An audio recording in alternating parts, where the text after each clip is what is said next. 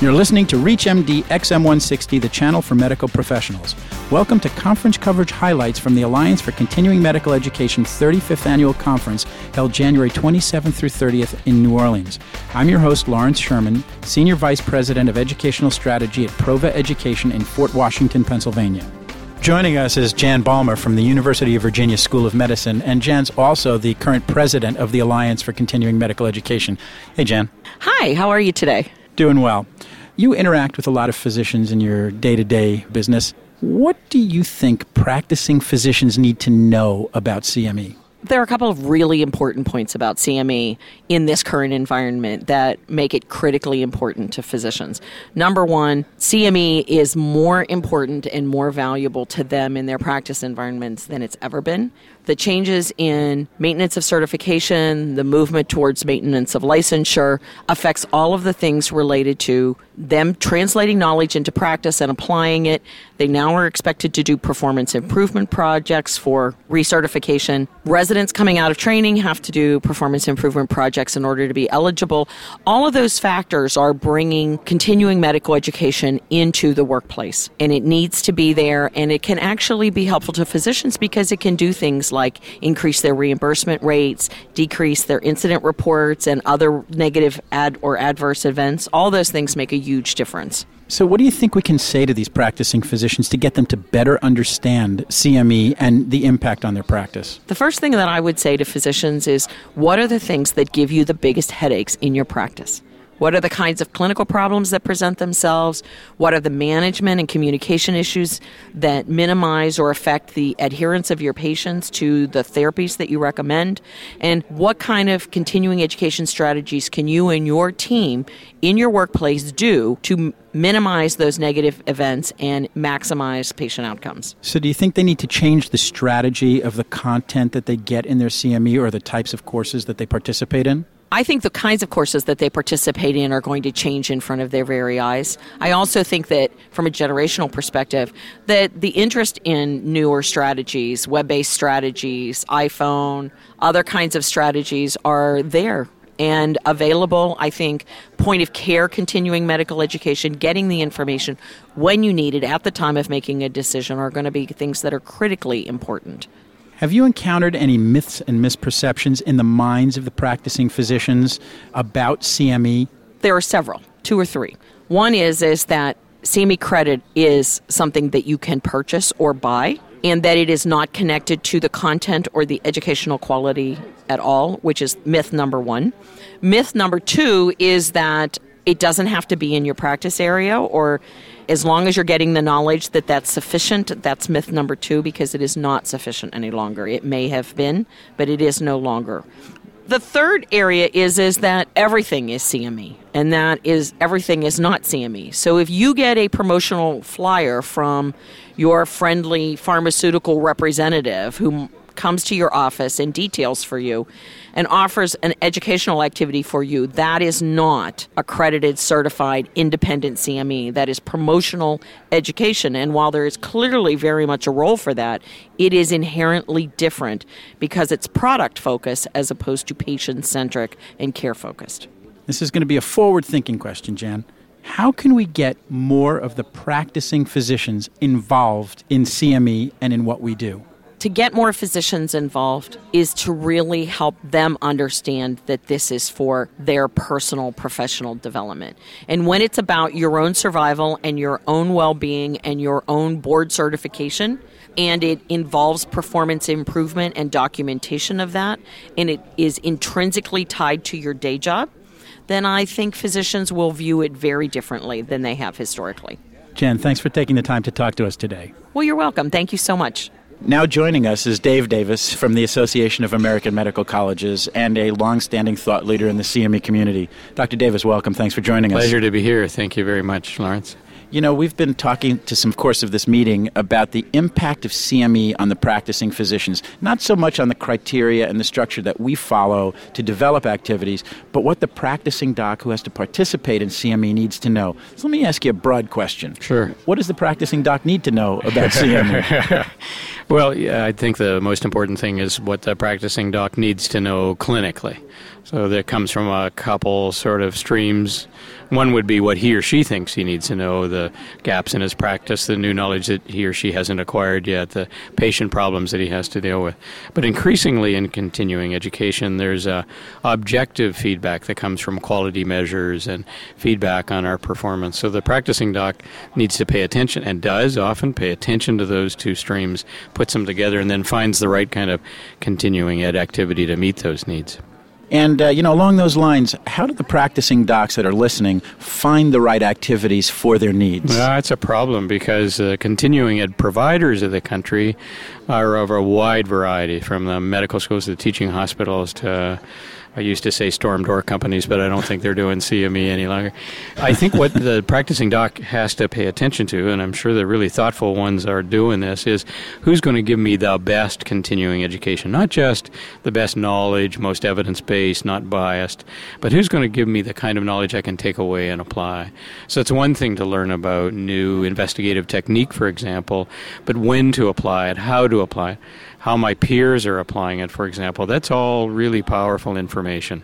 So thinking about not just the knowledge dump, if you will, the sort of brain transplant dump, but how am I going to do it? You get to see a fair amount of CME activities or read about them or participate in some of them. How do you rate the quality of them, or could you even do that? So that's really interesting. So in the works, not yet for publication, is a little bit of Dave's checklist. So how can you tell whether this is a really good continuing education activity? I think the first thing to look at is who's the sponsor.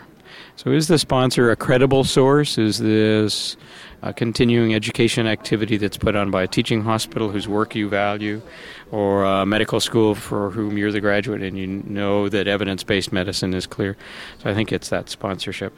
The format is also very important. I'm not so sure that practicing docs have time to sit for 2, 3, 4 days in lectures, unless, as I said, it's all about updates. I would like to look for lectures plus interactivity sessions plus small group sessions plus meet the professor sessions. I'd also like to look at what else is provided. So the really good courses are now giving handout materials for patient education, for example. Terrific opportunities to take away material that then my patients can learn about, or reminders, or checklists, or flow charts. So things that the doc can take away with them. So it's worth $250 to spend that amount of time. So it's the sponsor, it's the degree of interactivity, the degree I have to raise my own questions and problems.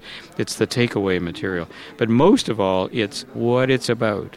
So a day in diabetes is probably a little less attractive to me than a day that might be called difficult problems in diabetes, comorbidities, for example. So as a practicing family doc, I know a fair bit about the routine management of diabetes, but it's the complex problems, the obese diabetic or the depressed diabetic, that really bothered me. So looking real specifically for the objectives. Is there anything else you'd like to add that the practicing docs really need to know about CME? I think it's less about the credits, less about the accreditation system, all of which are there more or less in the background to help support a better system, and much more about you, your patient, and the educator with whom you spend time. Dave, thanks for joining us today. Thanks for the opportunity. If you've just joined us, you're listening to conference coverage highlights from the 35th Annual Alliance for CME Conference. I'm Lawrence Sherman. I'd like to welcome Dr. George Mexicano to the program. Thanks, Lawrence. Pleasure to be here. George, what I'm interested in finding out from you is you're a practicing physician as well as a sort of a physician leader in CME. Do you feel that practicing physicians realize that CME is the longest part of their medical training? If you ask them and they think about it, I think it's become self-evident. But most people probably don't think of it that way. They don't sort of realize that they're going to be in practice 30, 40 years. So it's not obvious to them. When you participate in a CME activity, do you critique it as a doc or as a CME professional? As a clinician, as a doc, for sure. So you wear one hat only? I wouldn't say only, but predominantly. I mean, I'm there as a learner. Speaking as a practicing clinician, when you have a challenge at the point of care, do you think about where you could go for CME to meet that point of care challenge, or just a simple resource?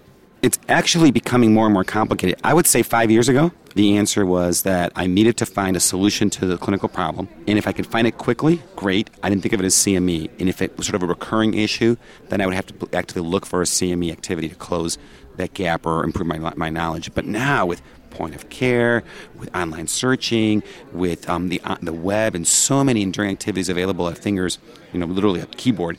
Now, I think CME is always on my mind as a clinician, but it's not the traditional CME. It's not necessarily the annual conference, or it's closer in time and space to my patients. So what can we provide to practicing clinicians to get them to better understand CME? Is there a tool or a strategy that you think we can employ? The answer is yes, but I would probably use multiple strategies. I think one of them is minimizing barriers and optimizing solutions. In other words, instead of saying, how are you getting your CME credits, we would be better aligned if we ask questions like the following. I know that there are areas in your clinical practice that you're interested in improving, updates that you want to know about. How can we help you do that? Did you know that you can read journals and get CME credit? Did you know that you can go on the internet and get CME credit? You can go to conferences. You can do that on demand. You can do things like radio and get CME credit. So I think we need to offer solutions and be proactive about it. That's one major way of doing it. I think the second way of doing it is be data-driven. We have to be, we meaning educators, have to be far better at showing clinicians and administrators that actually education can make a difference in improving care. George, I'd really like to thank you for being our guest today. It was my pleasure. Have a great day. Now joining us is Dr. Don Detmer from University of Virginia and the American Medical Informatics Association. Welcome, Don. Thank you. Nice to be here. Thanks for joining us. We really enjoyed your lecture this morning, and we think it made an impact on the CME community. I'd like to talk to you a little bit today about the impact of informatics on medical education and how it's going to affect the practicing docs today and tomorrow. Having got a sense from this conference, what do you think the most important piece of informatics will be for CME in the near future? Sure. Yeah, I think the general tendency, if you're a practicing doc or nurse or clinician and you hear about informatics, you tend to think the key thing is going to be learning how to use an electronic record and plug it in and be a new practitioner that way. That's really not the informatics. That may be the IT answer. Okay, but it's not the informatics. Informatics answer is how do I transform from thinking that my memory is going to, in fact, get me and my patients where I need to be with outcomes, without, in fact, an electronic record with decision support and evidence-based guidelines that we know improve outcomes. That's a big transformation, and it's not an every-night transformation, an overnight transformation, but that's where we're really headed. It's interesting because the definition of CME means education that will ultimately impact patient care. Right? So in your lecture today, you talked a little bit about patient-centered care and interdisciplinary teams. How do you see the interjection of informatics into that, and where might CME come in to play a role? Sure. Well, again, I think that we've tended to think in terms of clinical guidelines, in terms of our own specialty or subspecialty. And I think as we start looking at this, and certainly as you start getting more patient-centered care, you're going to take a much more universal, comprehensive look at the whole thing. The issue is not did I just get my patient the right pill or the right operation and I'm out the door in a short period of time, but in fact did the follow-up kinds of issues that the patient and the patient's family need to sort out, did they really get that too? And is there in fact the right kind of communications as well, which will probably going to be done through IT and communications technology? Did those pieces also fit into this? So unless the whole team that's relevant to that patient's problem and its best outcomes, not just for your piece of it, the best outcomes from the whole thing, really delivering the patient to a new state, if you will, unless all that's harmonized and synchronized and integrated, that's just not where it'll be. And we know we haven't done that well. I mean, that's no secret. I mean, and clearly, obviously, even a good doc, nurse wanting to be as consistent and as good as they can, if they don't have an infrastructure that helps them manage to that, they can't get there. And that's a lot of what this informatics is all about, is how do you get the information, which is sort of the nouns of it, and the IT, which is sort of the verbs of it, into making full sentences. And that's what informatics does. That's interesting as well. I mean, as I look at that, if I can sort of bring it together, that's like the continuum of care, not just a visit. So it's not a snapshot in time. It's more of a videotape of an ongoing process. And this is the backbone of that. Well, and not only that, in a region now, if you have these electronic records, it's not only those individual patients. You can now start saying, how did we do with all of the folks with that problem in our community, and how are we impacting on the health of the whole community as a result of that, and have those data so you can look at too. So you're really starting to integrate. For over 100 years, we've separated clinical medicine and public health. Now I think they can start coming together in real terms, actually real terms. Dr. Detmer, thank you for joining us today. My pleasure. Thank you. This has been conference coverage highlights from the 35th Annual Alliance for CME Conference. I'm Lawrence Sherman on ReachMD XM160. ReachMD online, on demand, and on air. Visit us at reachmd.com, and thank you for listening.